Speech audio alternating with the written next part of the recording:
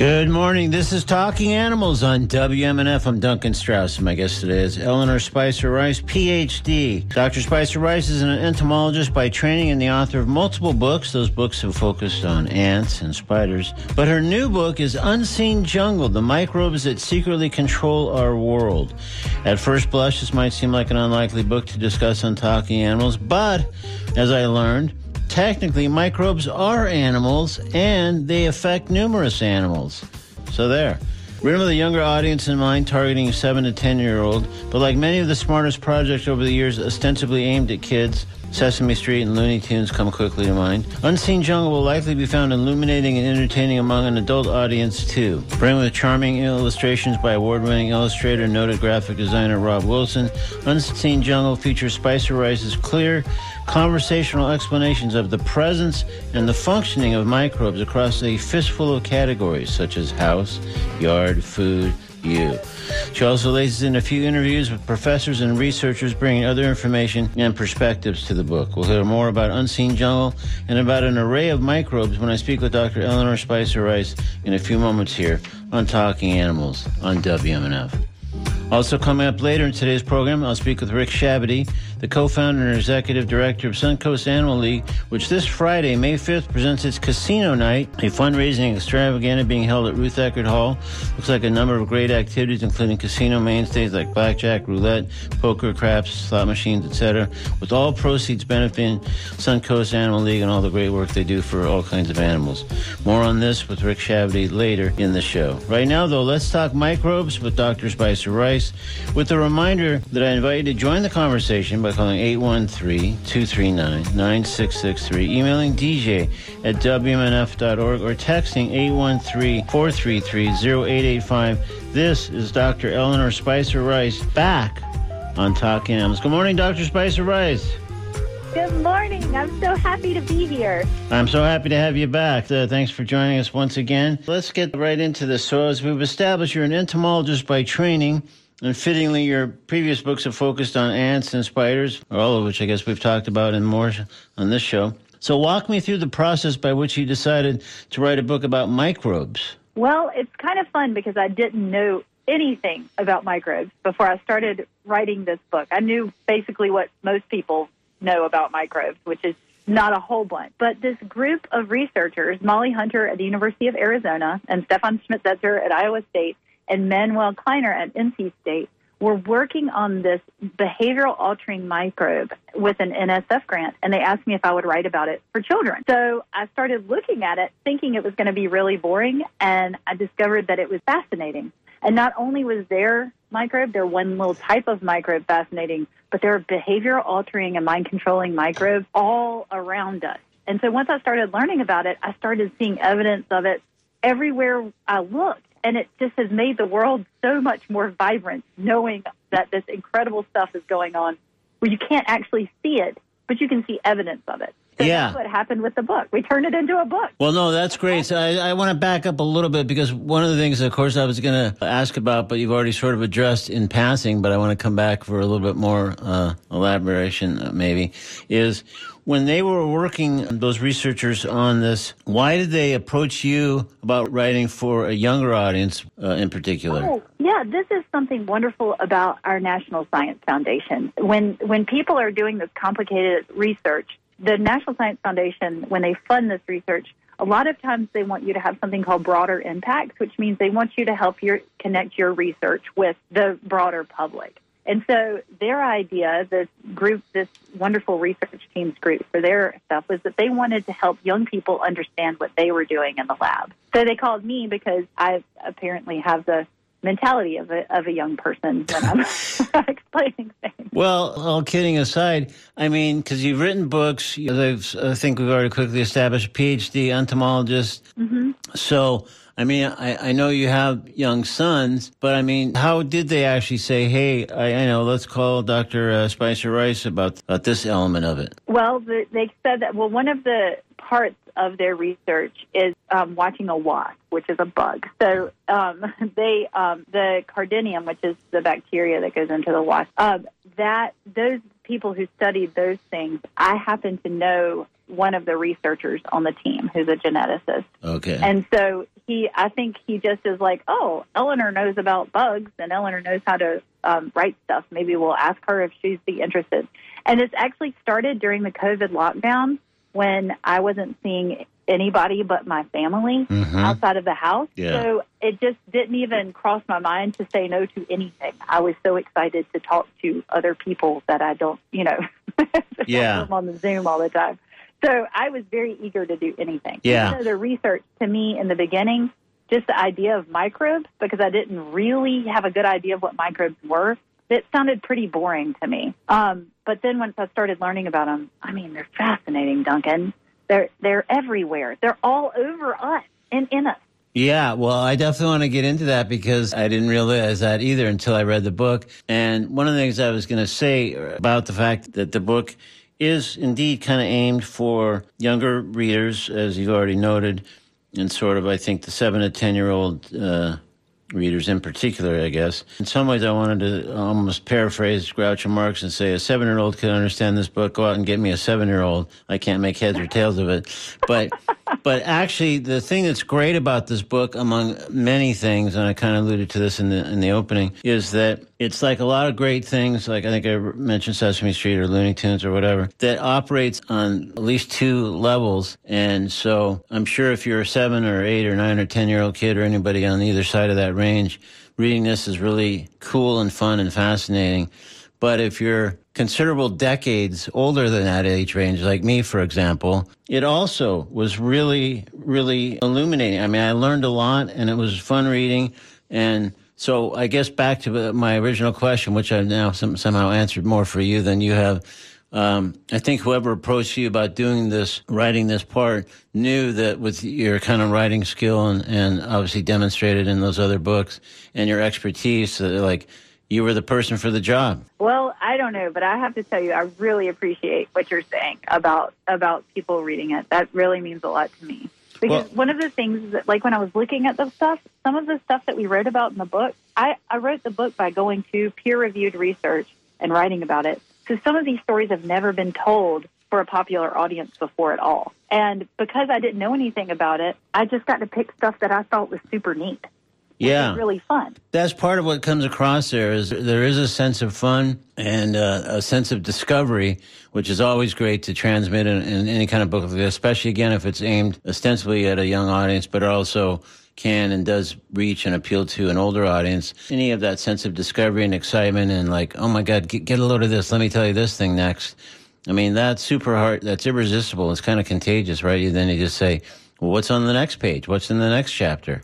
So, well, thanks. That means a lot because that's basically how it was written. It was just me being really excited about what I'm finding and then telling people because it's really cool. Can we talk about what a microbe is real quick in case people? Yeah, well, no, I was actually going to get to that, but I'm just going to first tell folks this is Talking Animals on WMNF. I'm Duncan Strauss. If you just tuned in, my guest is Dr. Eleanor Spicer Rice, an entomologist and author. Most recently of Unseen Jungle: The Microbes That Secretly Control Our World. If you have a question for Dr. Spicer Rice or would like to offer a comment, microbe-focused, I guess, primarily, but really any kind of question or comment, because as we've, I think, already noted, she's got expertise in a lot of different realms. You can call 813-239-9663, email dj@wmnf.org, or text 813-433-0885. So, yeah, let's do a bit of Microbes 101, starting with, what indeed is a microbe? Yeah, because that's one of the things that I didn't know. So a microbe is just any living thing that's too small for us to see. That's it. So most of us can't see less than half of the width of a human hair. That's about a half of a millimeter. And that includes most bacteria, some fungi, protozoa, this weird stuff called archaea, algae, and then some really, really tiny animals like the forehead mites. There's mites that live on your foreheads and they crawl across your face at night to mate. They're microbes. So there's microbes covered so many different types of creatures. Some people don't say that viruses are microbes. I included them in the book because viruses are really weird. But viruses don't technically meet all of the requirements of being a living creature. Because to be alive, you have to move, breathe, or somehow respire, excrete, grow, and be sensitive to things and reproduce. But viruses basically just reproduce, and they don't move on their own. So viruses are kind of in their own special category, but Yeah. kind of included. But it's up for grabs. Yeah, I grab it's them. in there with an asterisk, I guess. Yeah. But the rest of it is all microbes, and they're all over. Well, that's the other thing too, is that again, a lot of us that maybe are just coming to the microbe world did not know or realize microbes are pretty ubiquitous. I mean, more ubiquitous than I think some might imagine, and more ubiquitous than some might like when they find out where all these things are and how they work and what kind of things take place. And again, you divide the book into sort of 4 broad sections about where they are, or just noting in the house, in the yard, in food, and of course in you, which can get people probably a little nervous. So, as you know, I write about ants and spiders, and as an entomologist, one of the things that I'm used to is this idea that some of the most important parts of life on Earth are often those that are either ignored, like ants or microbes, or reviled or feared. And microbes and insects are kind of hand in hand on that kind of thing. They're all extremely important, but oftentimes we don't recognize them unless they're bothering us. So we think about diseases, and it bothers us, and then we're afraid of germs. But the truth is, 1 in 3 cells on our human bodies, by our most conservative estimates, is not a human cell, it's a microbial cell. And they're on there performing amazing tasks for us that we need to survive. We need them much more than they need us. I think that's really interesting just by itself. But also, it makes me go back to sort of your explanation of how you got launched on this thing. So, again, the researcher said, hey, Dr. Spicer Rice, can you write about this to appeal to our younger audience to fulfill that element, of the grant? But then from that, having done that, then were you kind of just on your own to sort of say, well, let me round this out into a book? Yeah, so basically what happened was they gave me free reign. I've never worked with a group of researchers like the people from these 3 universities before. They were so creative and so open to any ideas. And so I said, this is great. Here's your research. Do you mind if we get an illustrator? So we got Rob Wilson, and you've seen his illustrations for the books. He's amazing. Yeah. He's an artist, and so he just reads about this weird stuff, and then he draws these hilarious pictures that I would have never come up with on my own, you know? And they said, sure, get an artist, and we got the best artist. And then I said, well, can we tell other stories too? And they were like, that's great. Tell whatever you want to. It was the most thrilling process of coming up with ideas and then having them supported all along the way by people who are at the top of their field in their own right. Yeah. So it was wonderful. It was so exciting, and I feel really lucky that they let me do it. And then Candlewick and MIT Kids Press bought it, and now I've turned it into this book for everybody. That's great, and we should say that it's out as of now. And again, we're talking about a book called Unseen Jungle, The Microbes That Secretly Control Our World. So I think pretty much anywhere you get your books, you can get this one, correct? That's correct. Yeah. And if you don't see it, ask for it. Right. Demand it. And get it. Say, I'll set some evil microbes on you if you do not get me that book by this afternoon. That's right. Yeah. Well, actually, we got somebody who's like to get in on the conversation. Let's get them involved. Hi, you're on Talking Animals with Dr. Spicer Rice. Yes, I just have a quick question for Dr. Rice about water hippos and what we can do with them and how they can affect our science. I believe that's what they're called. Water hippos? Yeah. Microscopic. Are you thinking about water bears? Little hippos. They look like little hippos or little water. They're tiny, tiny little creatures. Exactly. Yeah. I've never heard them called water hippos, but you know what? I feel like they should be called water hippos. They're called. And as of now, they are called water hippos. I think that's what they were referred to in the documentary I saw about it. Oh, that's how they were referred to. Okay. Yeah, as a water hippo. All right. Microscopic, teeny tiny little things that we can, in the documentary they were talking about, they can possibly be connectors throughout the body that you can take these things and they will be your bees, or they'll do the work for you if your body can't do it. Oh, I don't even know what this is unless we're talking. I don't think those are tardigrades then. Have you heard about this, Duncan? No, but I'm fascinated, and The fact that we're talking about something microscopic that has the name hippo in it just inherently intrigues me. So I could swear that's what they refer to them as, is water hippos. Really and they are microscopic, and they look like hippos, kind of, but their head's a little bit cattywampus, or, it's almost like a rhino horn or something on it. And I assume these are under the category of microbes, right? That's what prompted the call? Yes, absolutely. They are tiny microscopic things that can be used they're researching and used in the human body for work. I have never heard of this, work. but this is thrilling. If it is the same thing as a tardigrade, that would be amazing, because tardigrades look like hippos, and they have these little horns on them, and I've heard them referred to as water bears, but I'm wondering if there is something different. Maybe that's a water bear, but they're incredible. They can freeze or dry out. They're basically indestructible creatures, and they have they've got 8 legs, and they've got little claws and stuff, and we are, as humans, are completely baffled by all the things that water bears can do. They live on all of the extreme environments of the planet. And so they can dry out and not eat for millennia. And then you can rehydrate them, and they turn back into these little creatures that crawl around. They're amazing. So I think it makes sense that they would use them for our bodies. Earlier, when you delve into this, it becomes a whole new world that's amazing. Isn't it wonderful?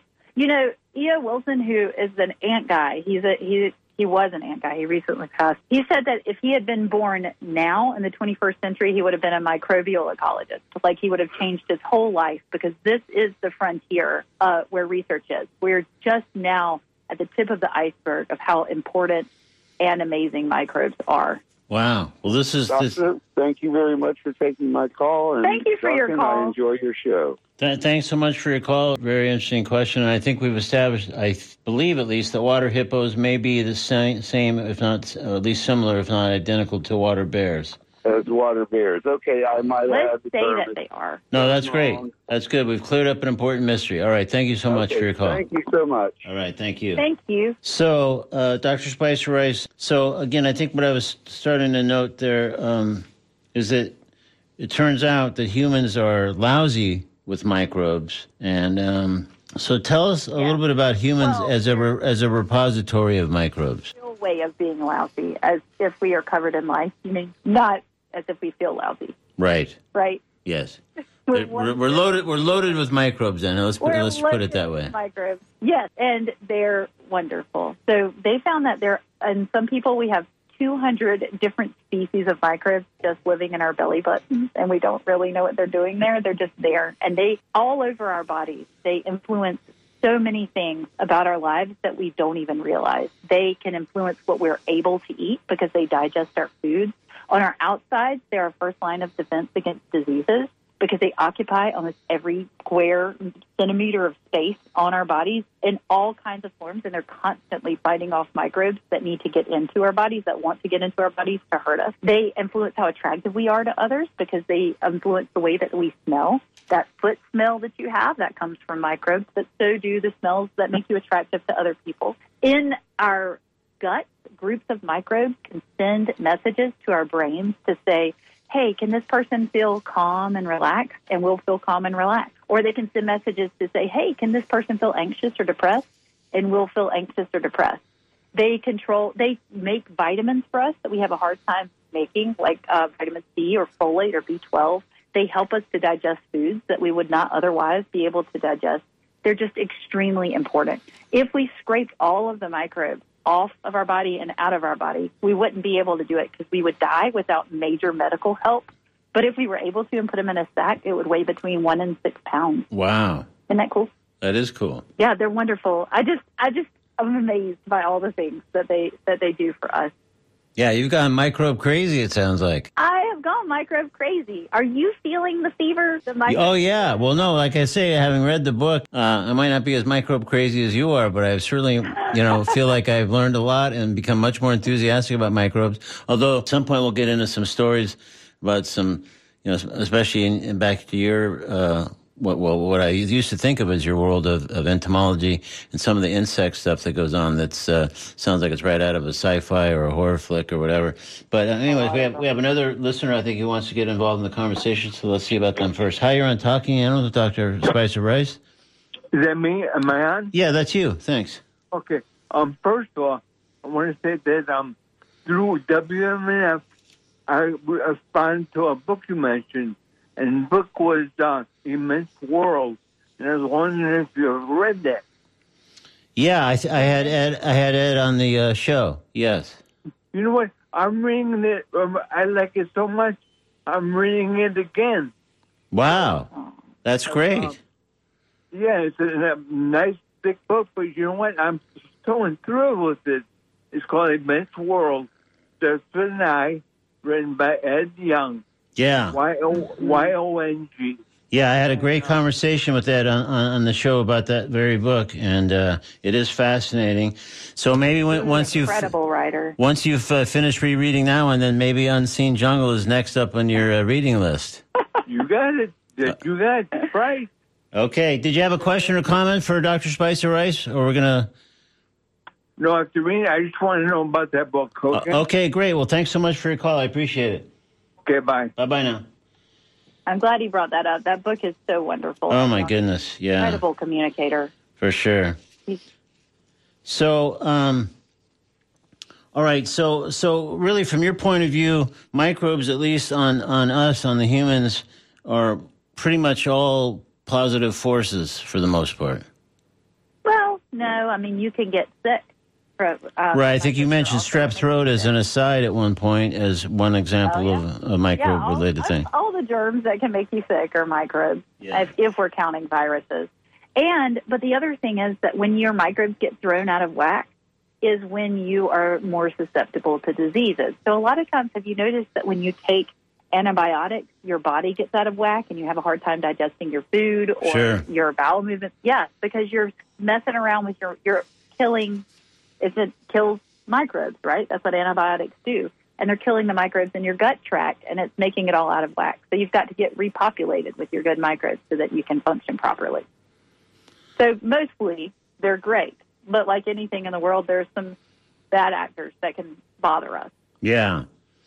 Well, I guess since I just mentioned it, maybe we should go to the thing that I alluded to, because I mean, there were some hair-raising things, not necessarily in the human portion so much, but just some of the insects and stuff engaging in types of behavior or practices or whatever that might remind readers, again, like I say, of a sci-fi scene or some kind of horror flick.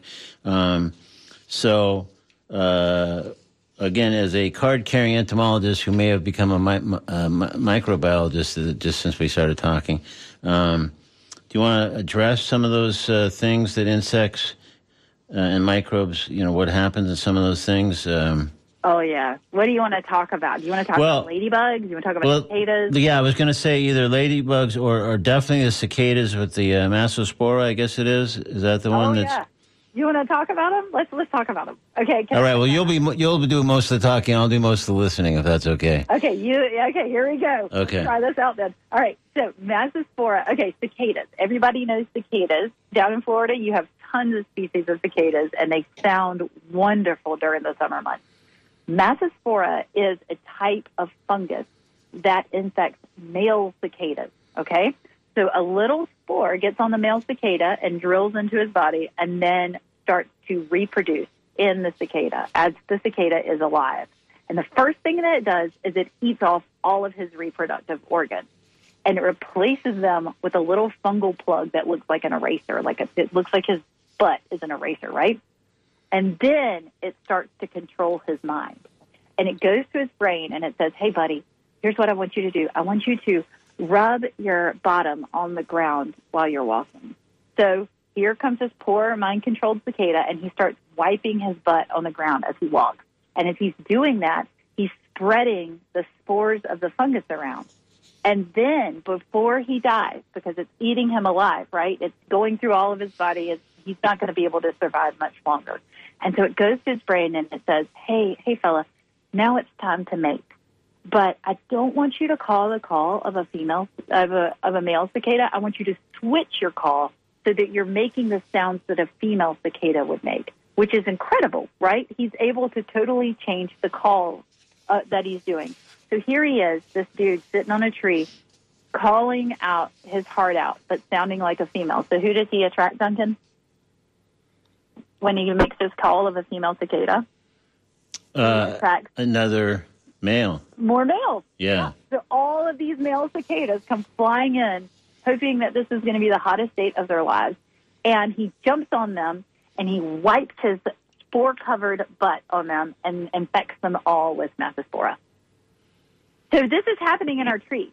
Like, while we're hanging out, listening to all these beautiful calls, some of those may be the calls of a male masquerading as a female, infecting others with their Methospora fungus. And is it wonderful? Yeah, and is it luck of the draw, Dr. Spicer Rice, that like some don't have that experience, and so and some don't become victims in that way? That's correct. Yeah. As with many things in life, yeah, it's just what you happen to encounter along the way. Which cicada you happen to run into the other night? Yeah, who you happen to run into. Yeah, they need to keep their eyes peeled. They don't have eyelids, so they have to keep their eyes peeled anyway. But yes, it's just luck of the draw. All right, and you mentioned ladybugs, so let's maybe spend a moment or two on that, and then we have so many other things to talk about, and I just want to make sure we don't run out of time. Yeah, because we haven't even talked about pets. Right. Okay, I'll tell you about ladybugs. Because you're pets, because you're a talking animal. Right. Okay, so ladybugs are a type of beetle. They're beetles, and they're predators, which is great. They taste really bad, so birds don't eat them. So they're a great bug in terms of not getting bothered when they're adults. That's why they're bright red. They don't care. Nobody wants to eat them. So there's this tiny orange and black wasp with green eyes that they call the green-eyed wasp. And what it does is it flies over to ladybugs and it stings them. And when it stings them, it puts one egg inside the ladybug's body. And that egg hatches inside the ladybug's body, and the ladybug has no idea that this is going on. A baby wasp kind of looks like a maggot. So here's this maggot living inside this ladybug, swimming around, eating it alive, like the fungus is eating it alive. Well, a maggot is not a microbe, right? So that wouldn't fall into the book. But what happens is, what makes this a part of this unseen jungle, is that while this baby wasp is swimming around, it's releasing a virus that it's infecting it with. It gets the virus from its mother. And this virus, when the maggot is ready to pupate and emerge as an adult wasp, the virus goes to the ladybug's brain and starts just bursting brain cells in the ladybug's little brain. So here, this maggot bursts from the ladybug's body and it pupates. That's a very tender place to be as a wasp, because anybody can just come and pick you up and eat you. But what happens is the virus controls the ladybug's mind by going to its brain, and it tells the ladybug that it must hold on to that tightly, to that pupa, and guard it from anything that's coming to eat it. So this poor ladybug is now mind-controlled into guarding the very thing that was eating it alive. And the saddest thing about this one is that a quarter of ladybugs recover from the virus, and they recover from being eaten alive by this wasp, and then they're infected again. Ugh. The rest of them die. It's kind of amazing. And also, we are starting to see a theme of mind control, by the way, that I guess harkens back to my sci-fi related reference, because it's like stories in this book involve some form of mind or behavior control by microbes, because I thought that was super cool. Yeah. Well, again, this is talking. Oh, go ahead. Oh, no, go ahead. I was going to say, this is Talking Animals on WMNF. I'm Duncan Strauss. My guest is Dr. Eleanor Spicer Rice. We're discussing her new book, Unseen Jungle, The Microbes That Secretly Control Our World. We invite you to join the conversation by calling 813-239-9663. Email dj@wmnf.org or text 813-433-0885. So although we have made it clear, I think, hopefully by now, that the microbes themselves are animals, since this is an animal-oriented show, let's also bring another animal into the picture and get what I think is referred to as the diggity on dogs. Oh, yeah. Do you want to talk about dogs? Yeah. I love dogs. Well, I love dogs anyway, but I love the idea of our history with dogs, because we've been keeping dogs as pets for at least 20,000 years, probably at least 10,000 years longer than that. And we started doing that by sharing our food and sleeping spots and stuff. And as we share these places, we've also shared microbes with dogs for all these millennia. And so when we live with dogs, we have more microbes in common with our own dogs than we do with other people's dogs. And couples who live with dogs share more microbes with each other than couples who don't have dogs. But something that I really loved that I learned, also this in general, like for pet owners, dogs who grow up in the country have lower rates of asthma and stuff than dogs who grow up in the city. And they think that's because dogs in the country have a healthier microbiome than city dogs do. It's a matter of being what they're exposed to, you mean, early on? Or right. Yeah, so we get our microbes from our parents, our first dose of microbes from our parents, from our mothers, and then the rest we pick up along the way from the things that we eat and the things that we touch and the people that we know. And so the dogs are the same way, and they run around in the country and run outside, and they pick up more microbes than dogs who live primarily in large urban habitats. But something about dogs that just blew my mind when I was learning about this, I met a researcher named Hyman Tunn, and he studies pregnant mothers who have dogs. And he found that if the mother had a dog while she was gestating, when she gives birth, whether or not she keeps the dog after the baby's born, she's giving microbes from that dog to babies. So babies who are born into homes where they had dogs while they were being gestated, some of those microbes are associated with lower risks of lower levels of asthma and lower obesity throughout your life. So it's like a benefit from having dogs when you're gestating, which I didn't have any idea that microbes were connected with things like obesity and asthma, but they are. So that's a benefit from having dogs. Yeah. So it sounds like, and I think I remember reading at least part of this in the book, that just by virtue of living with a dog, you're exchanging, both sides of the equation are getting microbes that are different or more specific to just you and that dog than just that dog would otherwise have, or just that you would otherwise have if you weren't living with that dog. That's correct. And these microbes give you benefits from having them, many of them, not all of them. We don't even have any idea how many microbes that we're getting from our dogs. We just know that some of them are associated with benefits. And something that I love, I recently lost my dog, and she was one of my very favorite things on the entire planet. Oh, I'm very sorry. And thank you. It's horrible for me, but something that's pretty to me about it is that I still have her microbes. So yeah. She's gone, but part of her is literally still living on me, and part of her is living on my children.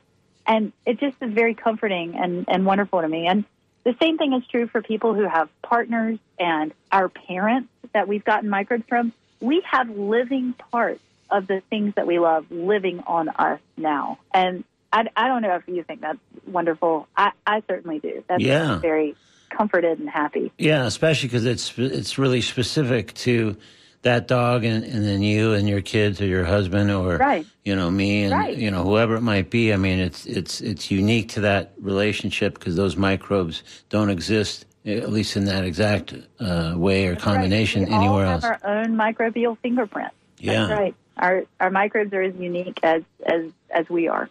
Wow.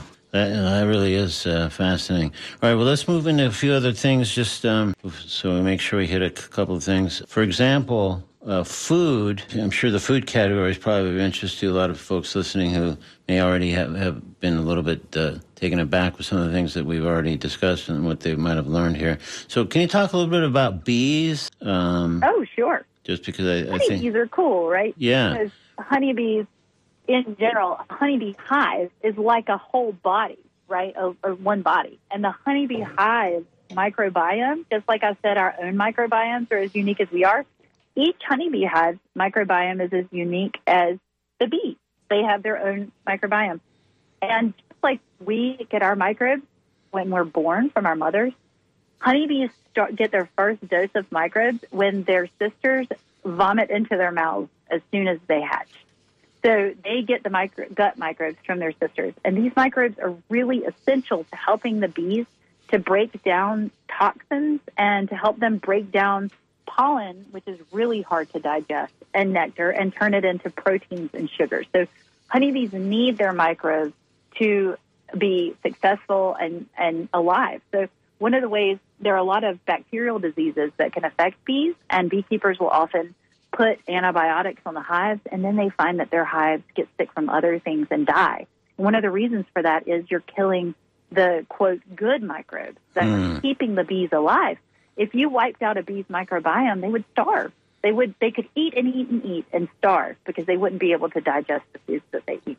And also, some of them would be poisoned by the toxins. So there's a lot of plants have that is toxic to protect it from people eating them, you know? Yeah. So like rhododendrons. You remember like way back in the day when the Greeks and the Romans are fighting, the Greeks would take rhododendron honey from the Black Sea and lay it out on the side of the roads, and the Roman soldiers would harvest it, and it's toxic. So they would have hallucinations, and they'd be out of their trees, and then the Greeks would come in and kill them all.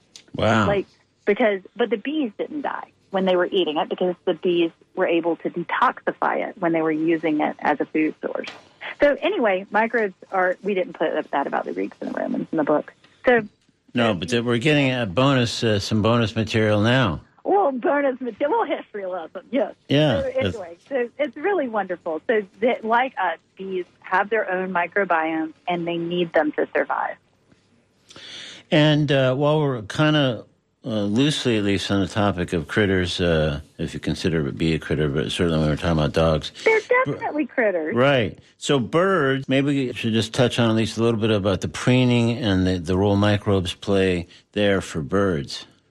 Oh, yeah. So birds have this gland called uropygial gland, and that is where they get the oils for helping them their little feathers to be like rain slickers and, to be waterproof. And also it helps them to smell attractive to their mate. And they found that the oils that in the uropygial gland, it's just packed with microbes.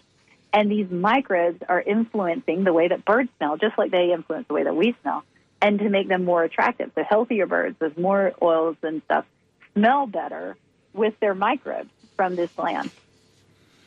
So, yes. That's quite... That's what happens with birds. It's wonderful. Yeah, no, for sure. It's like their perfume. Is their signature? Yeah, or a cologne, depending on the bird in question. Oh, yeah. But, it's more like their cologne. Yeah, could be. So we just probably have maybe a minute or so left, Dr. Spicer Rice, but since I am speaking to you from Florida, I think I'm constitutionally obligated to address anything I can that's mosquito-related. So I think that's... Maybe if there's anything you want to say about that as it pertains to microbes, maybe that'll be our final topic for today. Okay. Yes, I would love to talk about mosquitoes. First, my pitch for mosquitoes is most of the 3,000 species on the mosquitoes on the planet do not bother us at all. It's just the ones that we are that have evolved to live with humans. But some mosquitoes transmit malaria, as you know, and malaria is a plasmodium that mind controls mosquitoes into making people smell better than any other animals on the planet, because the malaria needs the people and the mosquitoes to reproduce. Malaria kills 500,000 people a year, by the way. And so in addition to messing with the mosquito's sense of smell to make mosquitoes who are infected with malaria more attracted to humans, once humans are infected with malaria, it messes with the way that humans smell to make them more attractive to all mosquitoes than to anybody else, than regular people, uninfected people are. So, malaria is a bad actor in terms of microbes and mosquitoes. Wow. Okay. Well, I think we've covered what we can, at least in our allotted time today, about microbes, and I think hopefully people feel like there's been quite a few microbe revelations along the way. I certainly feel like I've gotten even more than I got in the book. But the book in question is Unseen Jungle, The Microbes That Secretly Control Our World. The author is who our guest is now, Dr. Eleanor Spicer Rice. And the book is out now and available wherever you get your books, and hopefully, needless to say, at this point, it's fun and fascinating in all kinds of ways, and might make you kind of a microbe fanatic yourself if you're not careful. So watch out. That's right.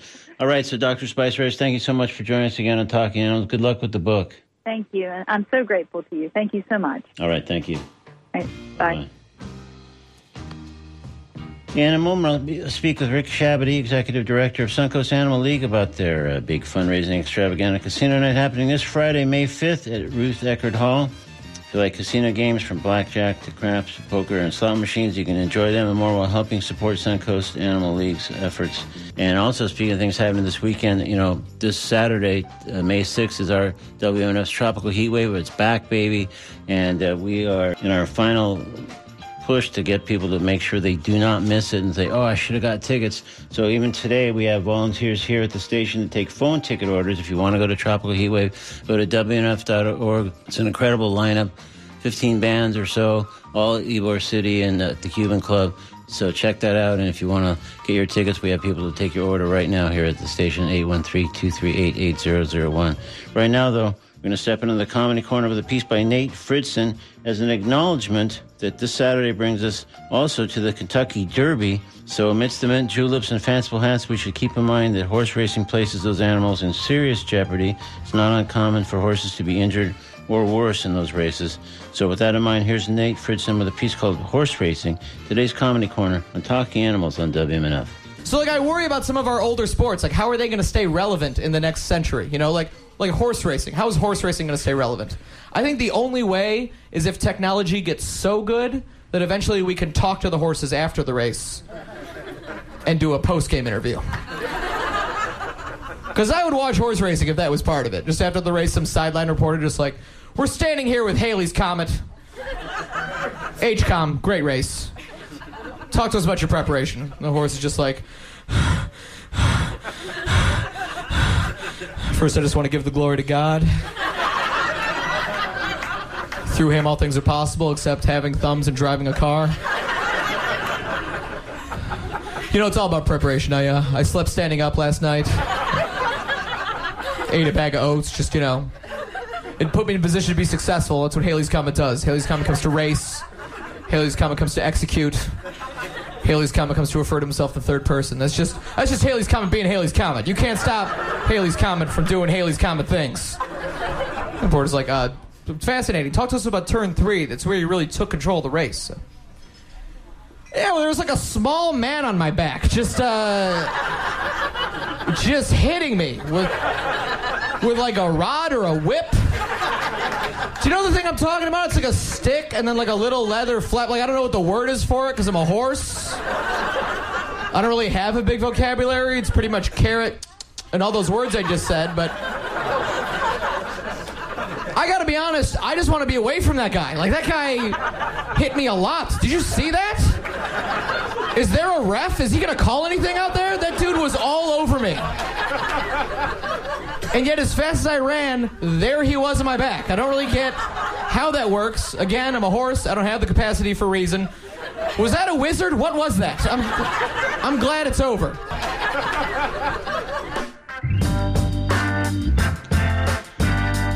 That was Nate Fridson in today's Comedy Corner with a piece called Horse Racing, taken from his album Best Guy So Far. Now it's time to speak with Rick Shabady of Suncoast Animal League about their casino night taking place this Friday, May 5th at Ruth Eckerd Hall.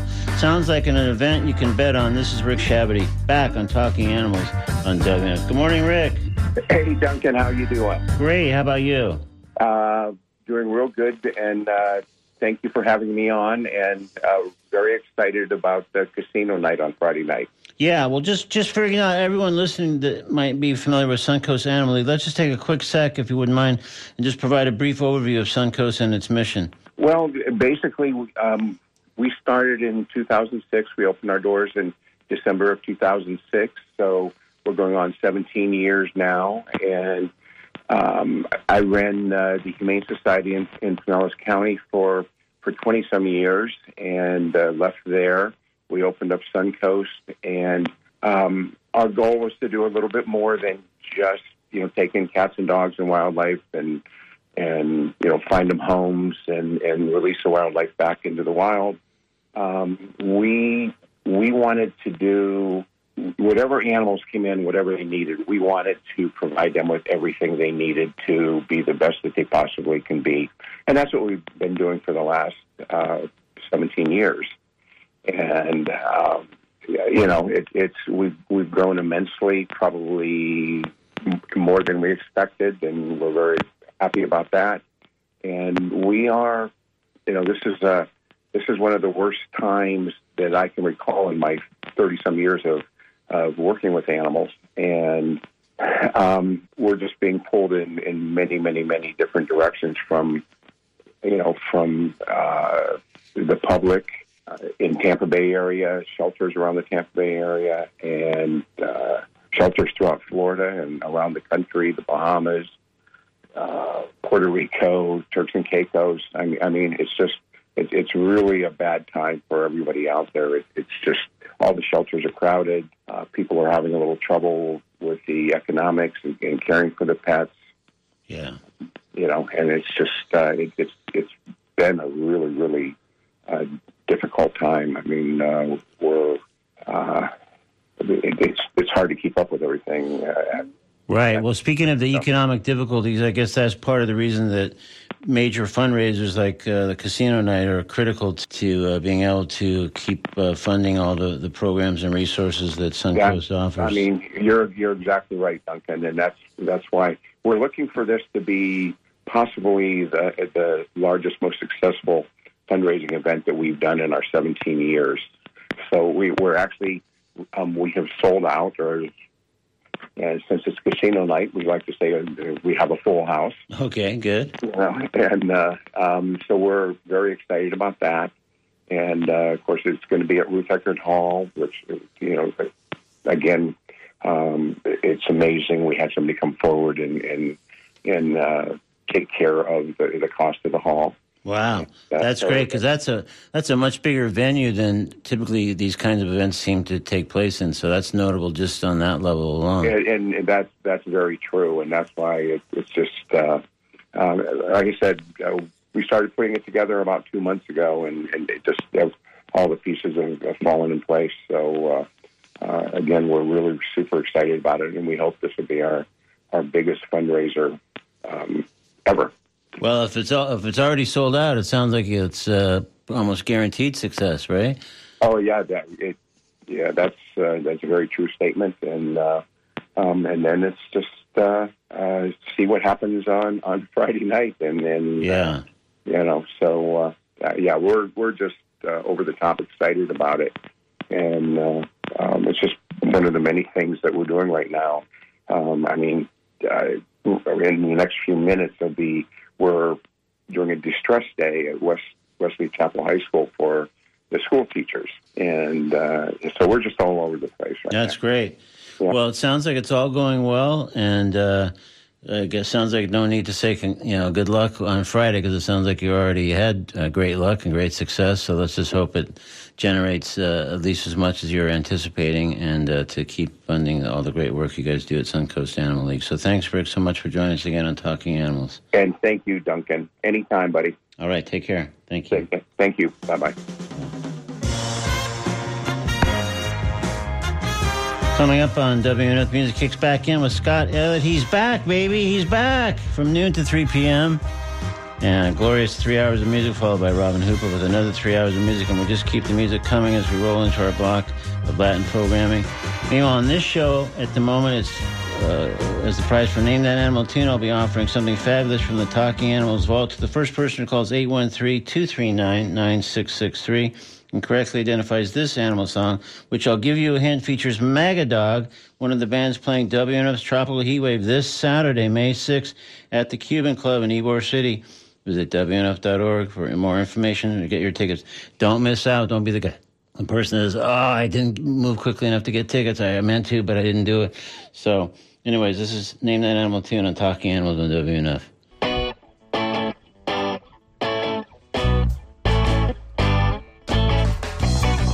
This is the unabridged version. The unabridged version for you. The unabridged version.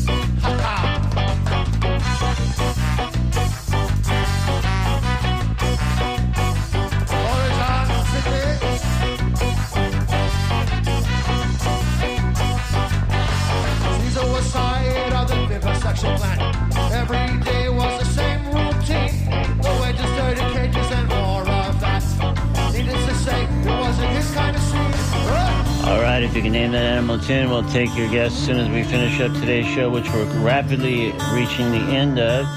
So this is towards the end of Talking Animals on WNF Tampa. I invite you to join me next Wednesday when my guest will be Diana Goodrich, co-director of the Chimpanzee Sanctuary Northwest, located in the state of Washington.